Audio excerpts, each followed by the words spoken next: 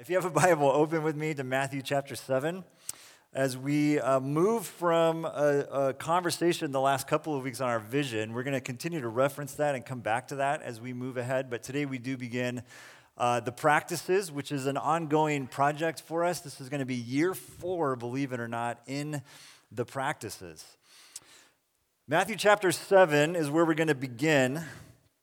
And I'm going to read verses 13, 14, and then we'll skip down to verse 24, and then we'll get into this together. Enter through the narrow gate. These are the words of Jesus, one of his most famous teachings. Enter through the narrow gate, for wide is the gate, and broad is the road that leads to destruction, and many enter through it. But small is the gate, and narrow the road that leads to life, and only a few find it.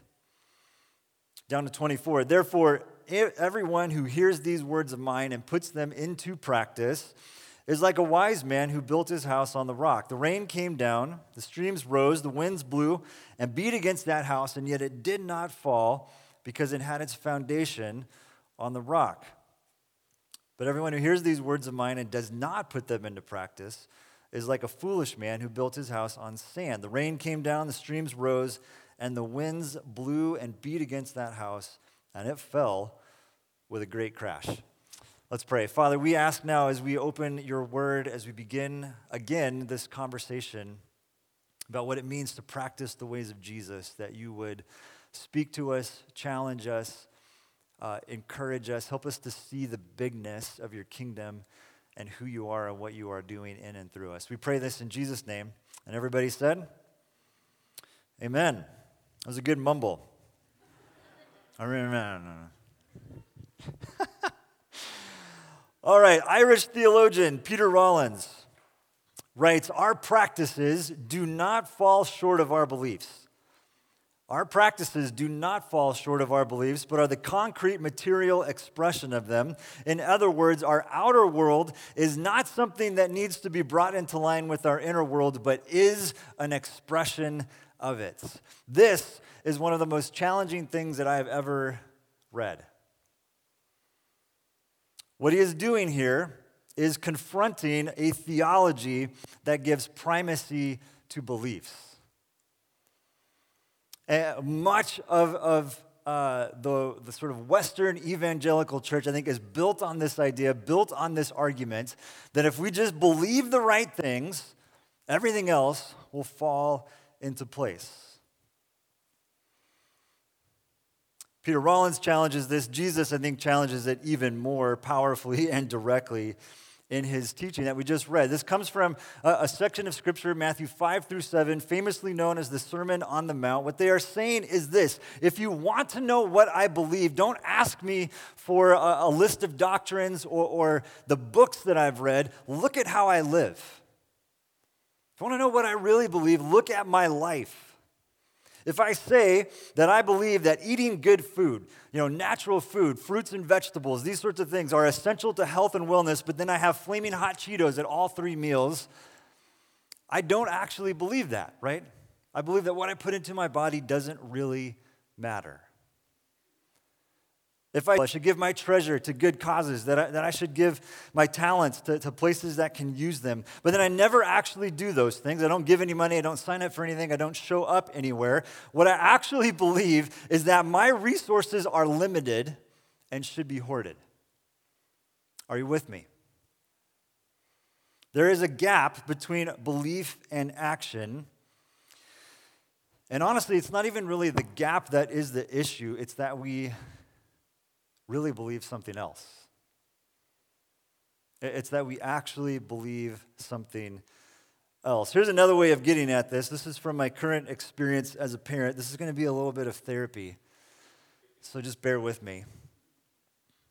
We're in a phase where our kids, who are wonderful, I love my kids very much, but we're in a phase where they are just sort of over having to hear certain instruction from me.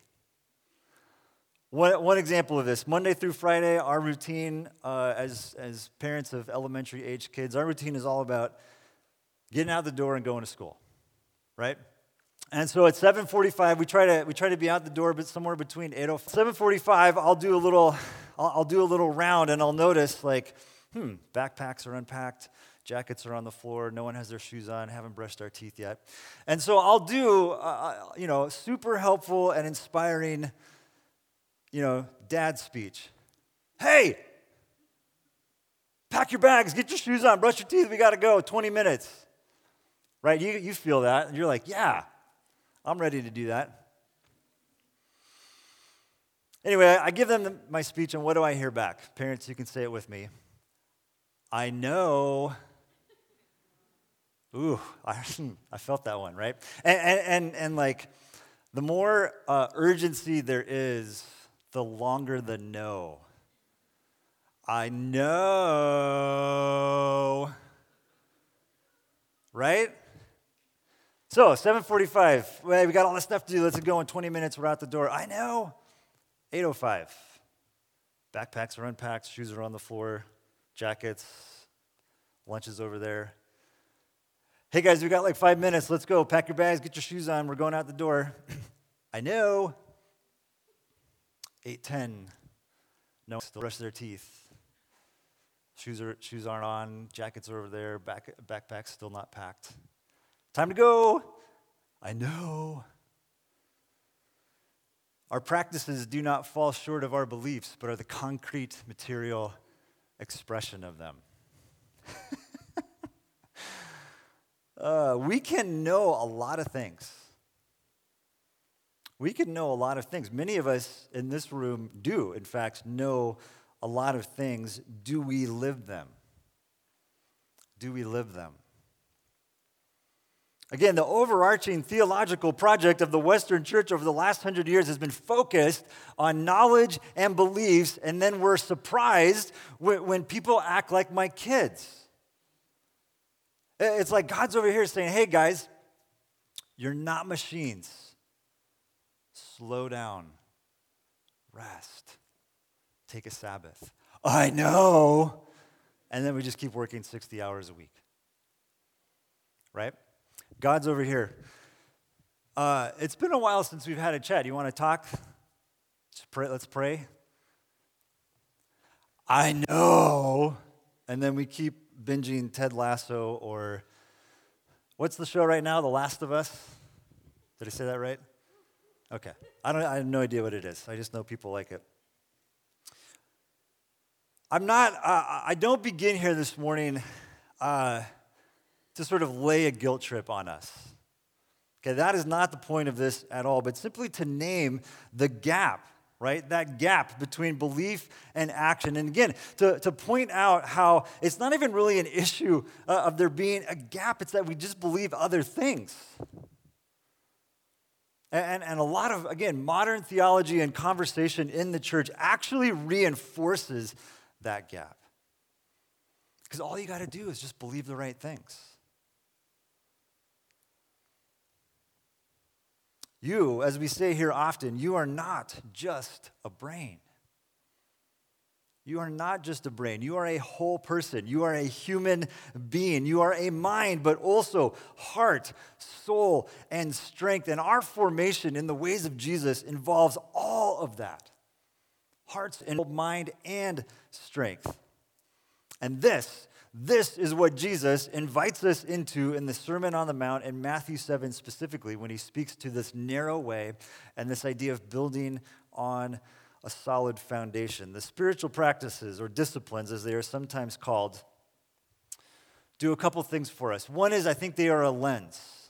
They are a lens through which we ask some hard questions. Like this one this morning. What does my life actually say about what I believe? They are a lens, but they are also a means through which deep alignment, integrity, deep alignment is created between our inner and outer worlds, the practices. Now, back in the late 90s and early 2000s, when I was young, my Golden State Warriors were terrible for many decades. This was right in the heart of the dark ages of the Warriors being terrible. The Lakers were good. It was a bad time.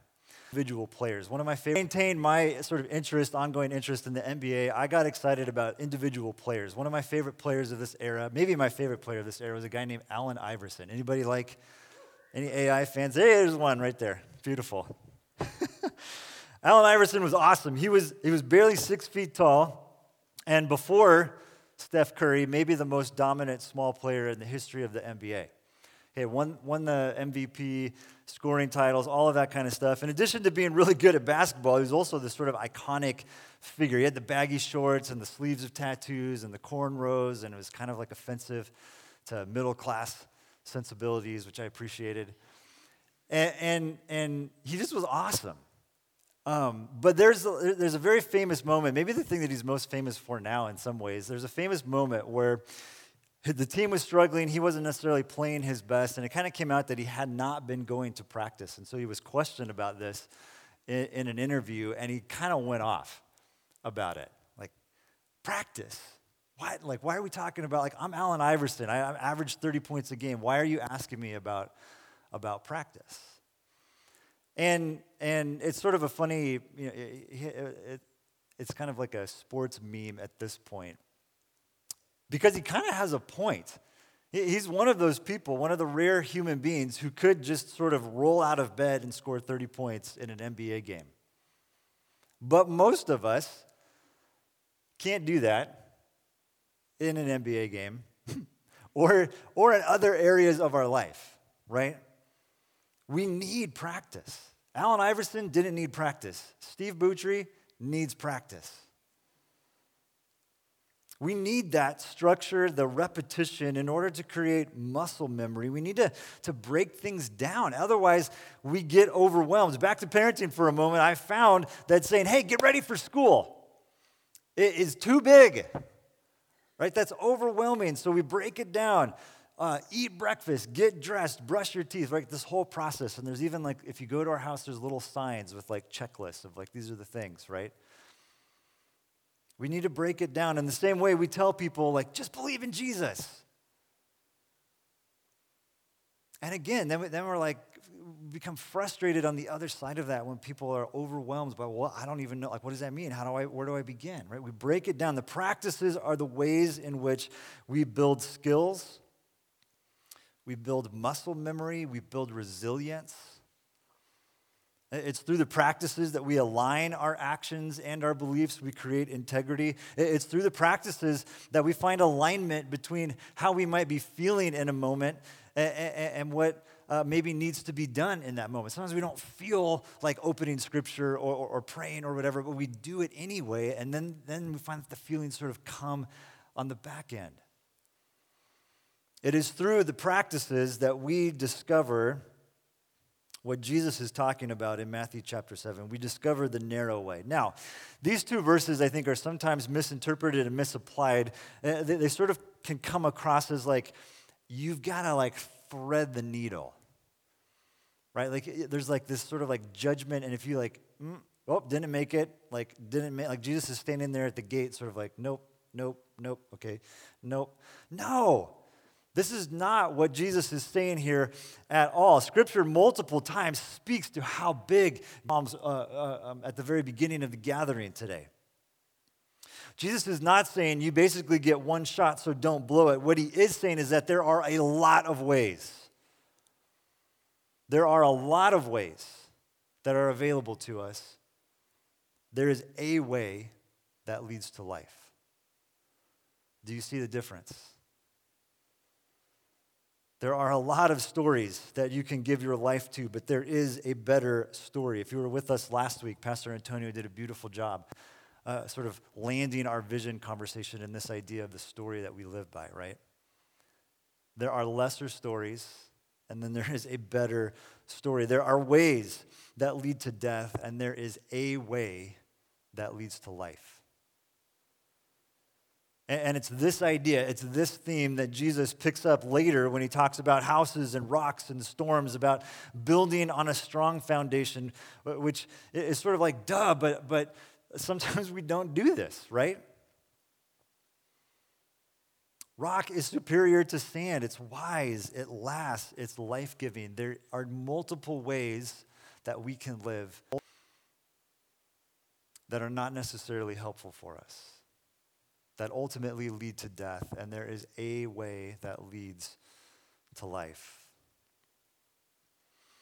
Expanding on this, Jesus, a couple of chapters later, if you're still in Matthew, flip over to chapter 11. I'm going to read this from the Message because I just love the way that it is sort of laid out here. But in Matthew 11, Jesus says, "Are you tired, worn out, burned out on religion? Come to me. Come to me. Get away with me and you'll recover your life. I'll show you how to take a real rest. Walk with me. Work with me. Watch how I do it. Imitate me. Learn the unforced rhythms of grace. I won't lay anything heavy or ill-fitting on you. Keep company with me, and you will learn to live freely and lightly. This is the narrow way. This is the life built on the rock." My opinion, and this is just my opinion, this is one of the most beautiful things that Jesus says. But I think that this can easily be misunderstood. I've even seen it abused at times to sort of mean that, following Jesus should be easy. Kind of like the path of least resistance. And I do not think that this is what Jesus is saying at all. The narrow way is not easy, but sometimes we sort of interpret it kind of like the Snoop Dogg Corona commercials. Right? Like that's what following Jesus is supposed to be like. Like it doesn't require very much of you.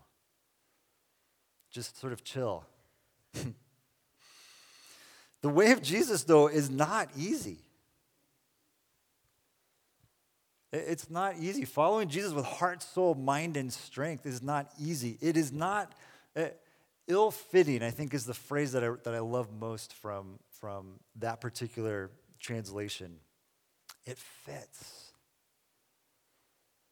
So the problem here is obvious. Tired, worn out, burned out, right? Burned out on religion. Love that phrase.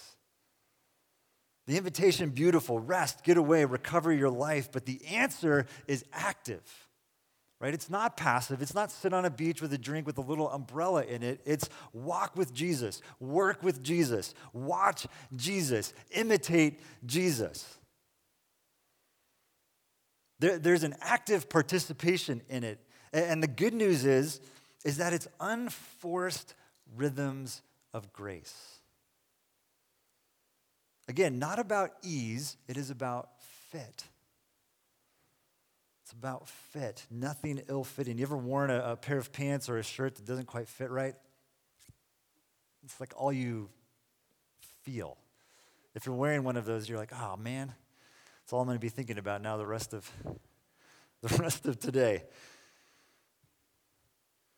Following Jesus fits. It fits because this is how you were meant to live. Walk with him. Work with him. Watch him. Not as a machine, just grinding all the time, but also not as an angel. As a human God, created in his image, created to partner with God in the stewardship of his creation and the renewal of all things, which is not easy, but it is right. It is good. It is the unforced rhythms of grace. It is the narrow way. It fits. It is the way of Jesus. Now, over the next couple of weeks and then again in the fall, we're going to dig into some specific practices. But this morning, I want to sort of open the conversation this year by tying this back into our vision for this year. Over the last couple of weeks, again, we've been exploring our vision as a church, our reality that we've been naming this year as a new country church, right? There's an old country. God is calling us into the new country. One of the things that we said is that we need good guides to navigate and figure out how to live in this new country. We need good guides who can help us explore. And one of the things that we are working on as a community is some more kind of definition around what a guide is, what that looks like. Let me just share a very simple definition of a New Country Guide for us to think about this morning. A New Country Guide is a contemplative activist. A contemplative activist. Now, these terms relate to that tension that we just named a minute ago, right? Machines versus angels. They also relate to the two core heresies of our faith. The heresy that Jesus was just a man, not the Son of God. This is called Ebionism. My seminary friends can double check me on this later. The other heresy is that Jesus was only God and not a human, doceticism. Now, the core truth, one of the core truths of our faith is that we believe Jesus was paradoxically fully God and fully human. This is the truth of the incarnation, God in the flesh, Jesus, the real contemplative activist. And so to walk in his ways, to work with him, to watch Jesus and imitate him, we are contemplative. One of the ways we say this around here is you don't have a spiritual life, you are a spiritual life. Right? And some of us, sometimes we use that kind of language. Oh, I'm just working on my spiritual life right now. What does that mean? It doesn't mean anything. Because you are a spiritual life. Guides are rooted in right relationship with God through reading, prayer, solitude, hikes in the woods, whatever it is that helps you connect with the Creator. Deeply rooted in right relationship with God. But also activists. Also activists. We do stuff. We share good news. We fight for justice. We start things. We build things. We make things. We steward the creation. Guides are rooted in right relationship with our neighbors. And this comes back to that great commandment.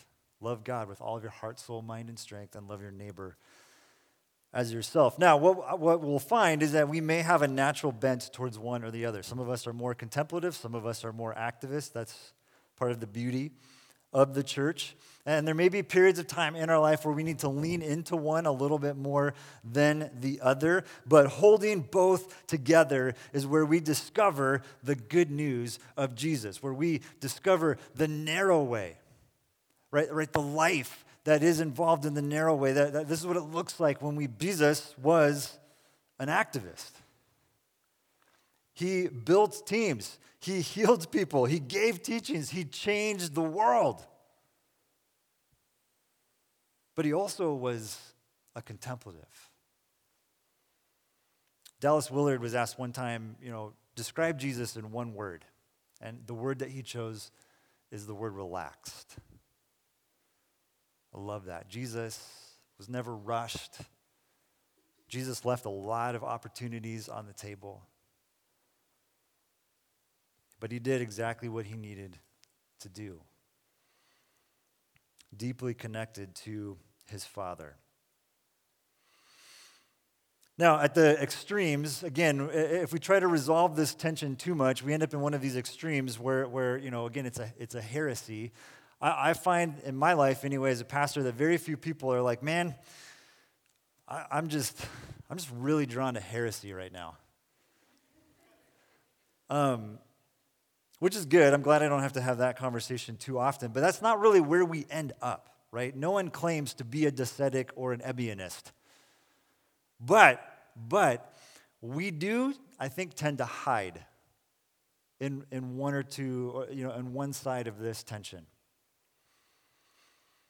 In one direction or another. And quite frankly, the church can be a wonderful place to hide. And to put on a mask and to not be real about who we really are. And so some of us, we hide behind a performative spirituality. Right? We say all the Christianese, I'm just waiting for my breakthrough or whatever it is. And it's just this, it's not real. Some of us hide behind activity, right? Look at all that I do. Look at all the people I serve. Look at all the things that I'm a part of. Are you hiding? Are you hiding in performative spirituality? Or are you hiding behind activity? And I believe what Jesus is inviting us to when he speaks of the narrow way, when he invites us to build on the rock, when he talks about these unforced rhythms of grace, the practices, the spiritual disciplines, the invitation is to be real. Is to be real. It's very scary to be real. Much easier to keep that mask on, to hide behind these other things. But what Jesus is inviting us to is to reality. To be real. This is who I am. Every Sunday we come to the communion table, which to me, if nothing else, is an invitation to sit down with Jesus and to be real. To take the mask off. I'm not performing. I'm not doing a bunch of stuff. But to take the mask off and to enjoy that rest. Right? To enjoy the life that he offers us. So as we come to the table this morning, as we will, again, spend the next couple of weeks in more specific conversation around some of the practices, I just want to begin with that. Are you hiding? Are there masks that you have put on to sort of play the role that you think you need to play in the church? Is it time to take those masks off and be real? No more spiritual performance. No more look at all the stuff that I'm doing. And to just be real. To work with Jesus. To walk with Jesus. To participate in his unforced rhythms around the theater and take communion. We also are going to have some folks available for prayer, so there'll be two of us over here, a couple of people over there. If you want to pray with someone about what we've talked about today, about some of the ways that you're hiding, if you want to pray with someone about something else, we're available for that as well. But let me pray, and then we'll take communion together. Father, we do confess that sometimes we put these masks on. And we try to impress you, we try to impress other people with our Christianese, with all the things that we do, with our accomplishments. And so now, God, we just set that aside. No more performing. No more trying to impress people. Just real. Just real. God, we are so grateful for your grace, for your mercy, for your love, for what you have done on our behalf through your death and resurrection, for inviting us to the table to sit and to rest. Inviting us to the table where we can take the mask off and be real. Inviting us to the table where we can enjoy these unforced rhythms of grace. Your way, the narrow way. The way that gives life. So, Father, I just pray on behalf of everyone here this morning that we would do that work, that we would lay those things aside, that we would come to the table this morning to be real with you and to be real with one another. We pray this in Jesus' name. Amen.